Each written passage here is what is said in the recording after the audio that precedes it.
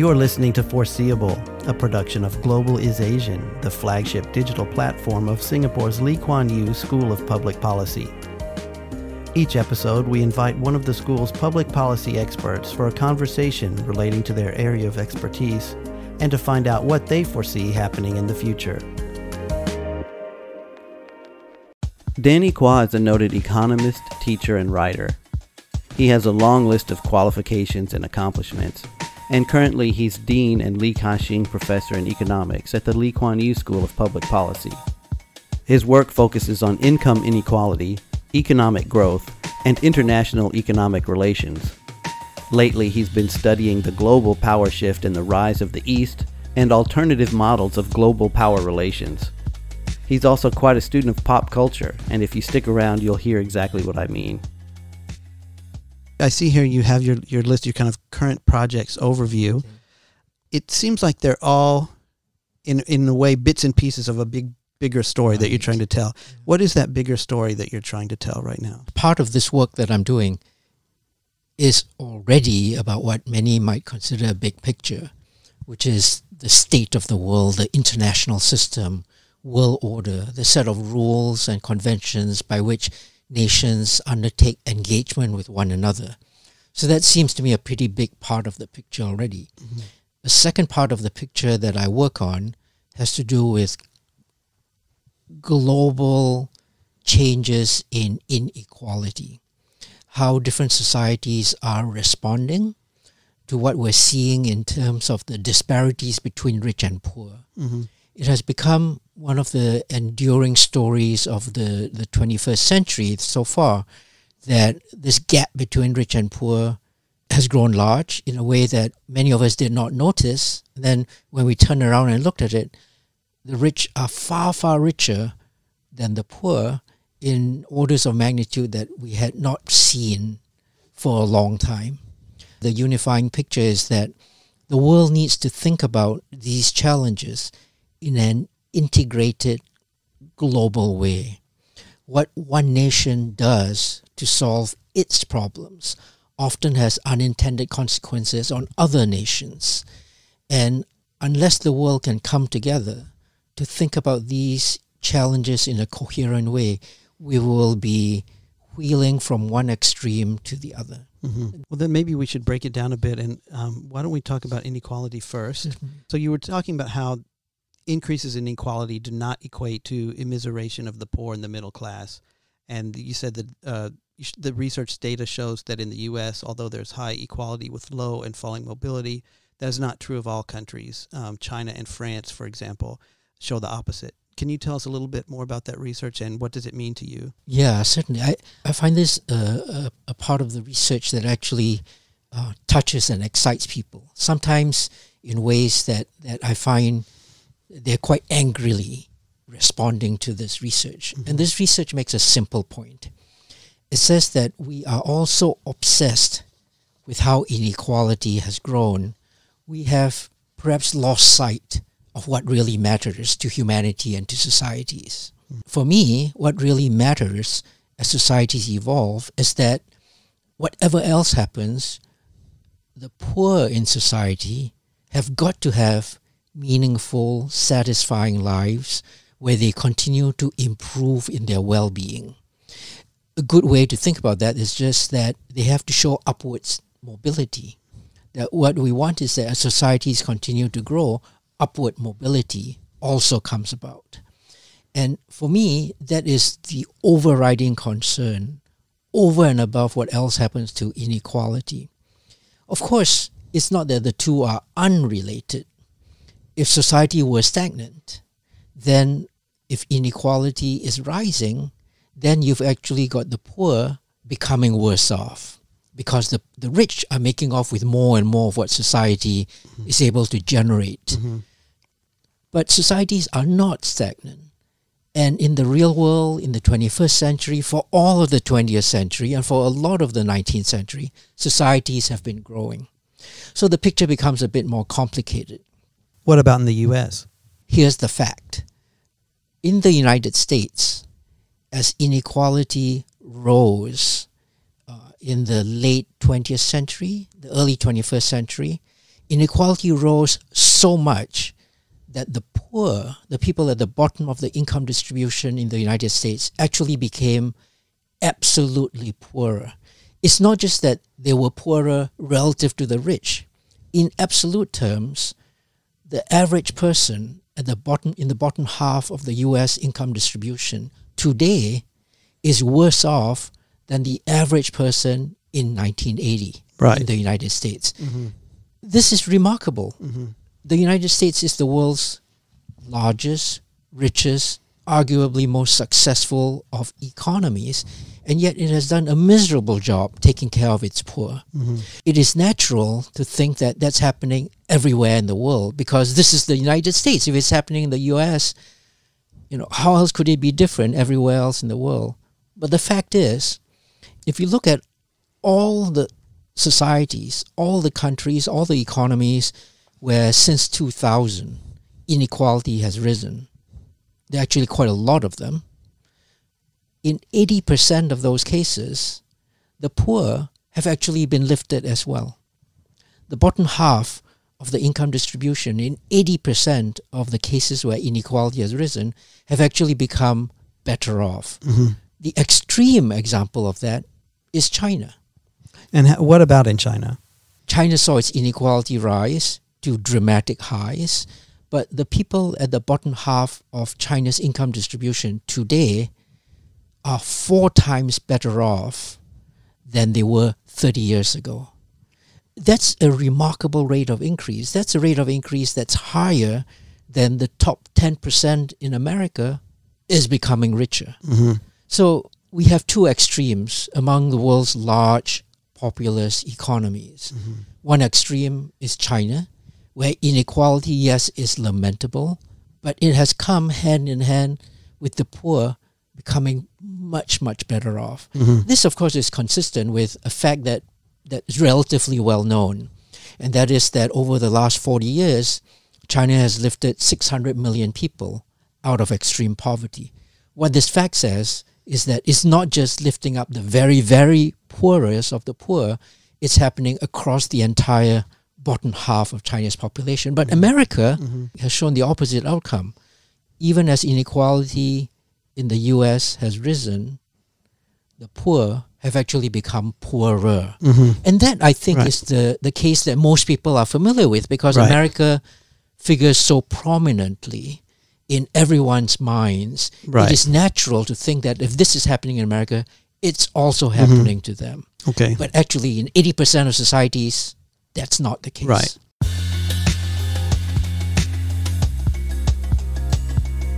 Tell me, what do you mean by a bifurcated marketplace for world order? It's quite a mouthful, so can you break that down for us? So the phrase that you're referring to, a bifurcated marketplace for world order, a bifurcated world order, refers to the possibility that the world, as we now know it, will fracture into 2 different systems. So that seems to be happening along trade lines, and it's potentially going to happen along lines of technology. In the current US-China trade conflict, that has now spilled over into a contestation over control of the communications and technology infrastructure. There is the possibility of the United States shutting off China's access to both markets and technologies. And similarly, China will then have to develop its own side of markets and new technologies, and America will no longer be able to rely on, for instance, China's Huawei 5G technology. So the world could potentially splinter. So when I say a bifurcated marketplace, I refer to the possibility that these 2 very large, very important parts of the global supply chain will actually attempt to decouple one from the other. And when that happens, the world will split into 2 halves. So in that world, we will no longer be able to rely on the best of American ingenuity, the best of Chinese manufacturing engineering to together make a product that is good for the entire world. Each side of that will have to figure out where its comparative disadvantages have rested and attempt to repair them. So the world will be less efficient. My prediction is not everyone who's thinking about this has the same view at this point. There are those who are predicting quite disastrous consequences of that. My own view is that the two halves of this world, if it does come to that, will have to learn how to get along within its own domain. Mm-hmm. How likely do you think that is, that they can get along? I think it's possible. I mean, rather lightheartedly, we might say that 30 years ago, there was the Apple Mac world, and then there was the IBM PC world. Mm-hmm. And the two worlds did not communicate with each other. Now, over time, they eventually did converge, but it was a struggle to do that. We might have to do that on an even larger scale with the two Chinese and American technology systems if we do see bifurcation. There are political changes happening in each of these two large societies, and we will see how those unfold. But there is an underlying trend, and that underlying trend is not an optimistic one. For decades after China opened up its system, the view was that let's do business. We will be just simply transacting economically in a way where China gets to leverage its comparative advantage. The rest of the world has advantages in technology, managerial skills, know-how. There will be a way to couple together these two large systems in a global spanning value chain. And that's worked tremendously well. Part of China's massive race for wealth has come out of leveraging the comparative advantage that trade affords it. But what has changed, the trend that's changed is that there seems to be a souring of the mood towards China within the West. And it's not just Donald Trump. Within the West, there's emerging more and more a narrative that China is evil.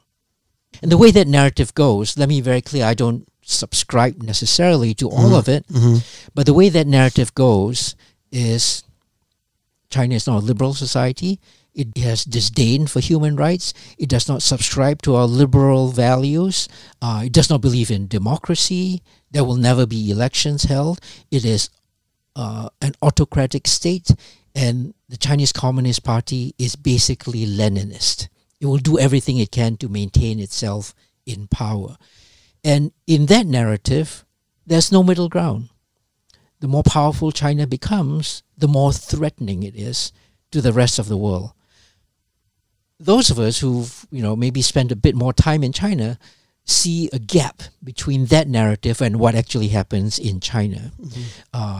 It's true that it's not a democracy.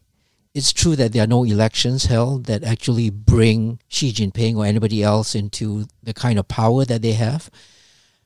But it attempts to operate a system of government in a way that's different, but is nonetheless responsive to what its people want. A fact that many people like to recite is that scores of millions of Chinese tourists leave China every year. Every year, scores of millions of Chinese tourists return to China. It is not a North Korea or a Cold War East Germany. It is a society where many people who are very knowledgeable about what happens in the West are free to come and go and willingly return to participate in the growing economy that's China. So I think there are different views on this. But the point is that within the West, there is now emerged this narrative of China as evil, and it's no longer just about trade deficits. It's not necessarily about the technical aspects of technology. It's that it's a return to a kind of Cold War mentality in a world that is actually very different from the Cold War now, with a global value chain that is tightly coupled.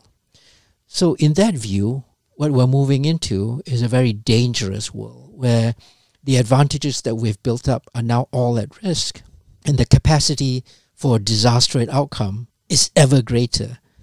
Nuclear power proliferates in the world.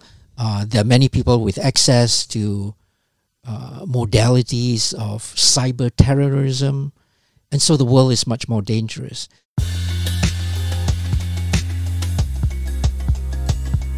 The narrative of an evil China, or at least the growing narrative in the West, and the relation to the fact that they are just gaining in power. It's Thucydides' trap, when one power threatens to rise and displace another one, that war is a result, which brings us to like another article that you've written, the Thucydides fallacy. Yeah. What do you think about that element, and why is it a fallacy? Very interesting connection that you've raised here. So the Thucydides trap idea is sometimes also conveniently thought of as a narrative that the world is destined for war. In fact, that is the title of a very well-known recent book on this topic. Mm-hmm. So the destined for war narrative harks back to Thucydides' writings on the battles between Athens and Sparta during the Peloponnesian Wars.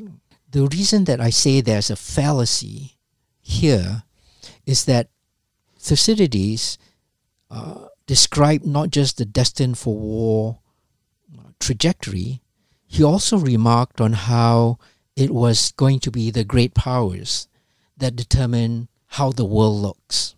Okay. So the way he talked about it, the great powers, the strong, do what they will, the weak suffer what they must. Mm-hmm. The Thucydides fallacy is a fallacy about how small states are simply innocent bystanders. It is a fallacy in that in today's world, small states are more than just innocent bystanders. They can affect outcomes. Mm-hmm. We might say, well, how is that possible? Because when great nations go to war with each other, they're like the elephants of Southeast Asian jungles. They will trample everything between them. Okay, how can small states have agency? How can they avoid being trampled? My argument is we need to get away from thinking about international politics, international outcomes, only in terms of wars. Mm. Okay. Unfortunately, Thucydides said, destined for war, so it's natural for people to go along with that. Mm. But for me, there's another great political philosopher who observed that killing is not the same as politics. What it really takes to govern the world, to lead the world, is not just that you've got the greatest guns, the biggest guns, but that you have legitimacy and you show wisdom in making the right choices.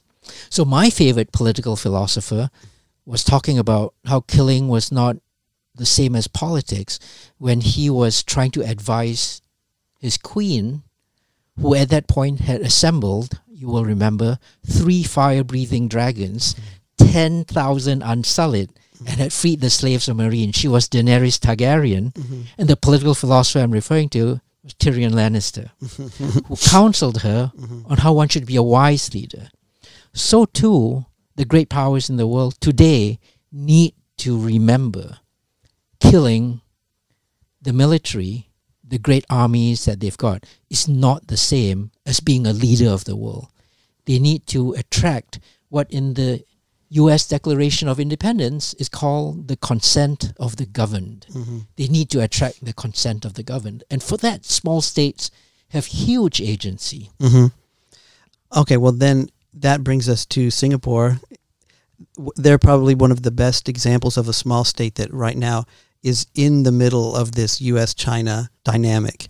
Obviously, Singapore has deep connections to both countries. What kind of agency would you recommend Singapore take in this growing battle, or if we can call it that? Yeah.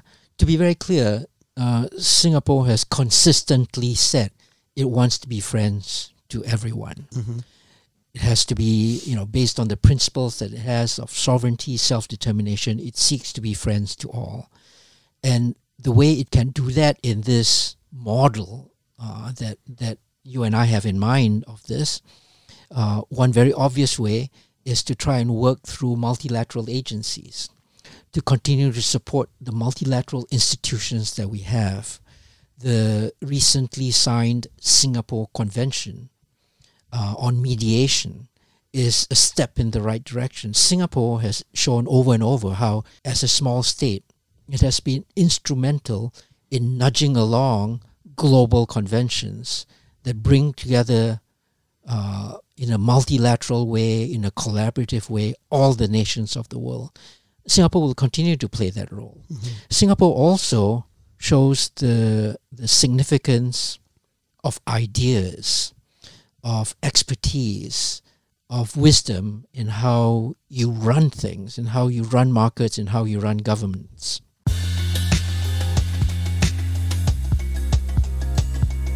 So looking forward, let's start with the big scary thing. We've talked about war. We've talked about kind of the scary things that are happening, the tensions, the possibility for like cyber attacks. Do you think the world is ready to prevent war? You know, the big question. The $80 trillion question at right. this point. Mm-hmm. Wars are terrible things to happen. The loss of life, the rebuilding that has to be done afterwards, the tragic destruction of trust and goodwill across entire nations and peoples. I have heard historians say, however, I don't think entirely tongue-in-cheek, I've heard historians make the argument to me that wars are also a great leveler. Historically, what wars have done is tear down those power hierarchies and allow ordinary people to rise again in the income distribution. In the United States, after the Second World War, that happened with land grants universities and the GI Bill that allowed a lot of people who were not yet part of the university system to come into it. I'm not suggesting that that's the way we should go, but it is something that we need to take a cold hard look at, the entire range of possible outcomes should the kind of war break out. My own prediction on this is that I hope we have learned over the last 1,000 years that, and in the 20th century, the 2 world wars that were fought, that is not something we want to go through again. And that cool heads need to get together, more conversations need to take place that will get us around this. My hope still is that we will get around that. What humanity needs to do is to collaborate with one another on grand projects that improve the well-being of all of humanity. And it's in this collaboration that we build trust with one another. The grand projects are what we need. And my hope is that we will be able to, again, rebuild trust across the world in these nations. Thank you so much. Thank you very much. It's wonderful. Thank you. For more information or to subscribe to our newsletter, go to lkyspp.edu.sg/GIA or join our Facebook group at Global is Asian. That's Global ISASIAN.